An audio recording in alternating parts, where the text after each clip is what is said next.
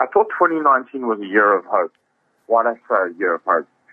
We saw South Africa doing relatively nicely in the world ratings, and I'm talking about the WBC, the WBO, the IBF, and the WBA. We also saw the first South African fighting for a WBC world title in 8 years.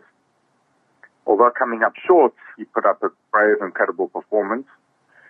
And then unfortunately, on the other side, we saw Zolani Teti unfortunately lose his WBO World Championship. But when I say a year of hope, we had an IBF eliminator. We saw fighters moving up the ratings nicely. We saw Maruti and Solani defending his legitimate world championship 3 times overseas. So that's why I think 2019 was a year of hope. We saw some upsets as well, with Tolani and Bengi losing his IBO World Championship. But by and large, I thought 2019 was the year of hope for South African boxing.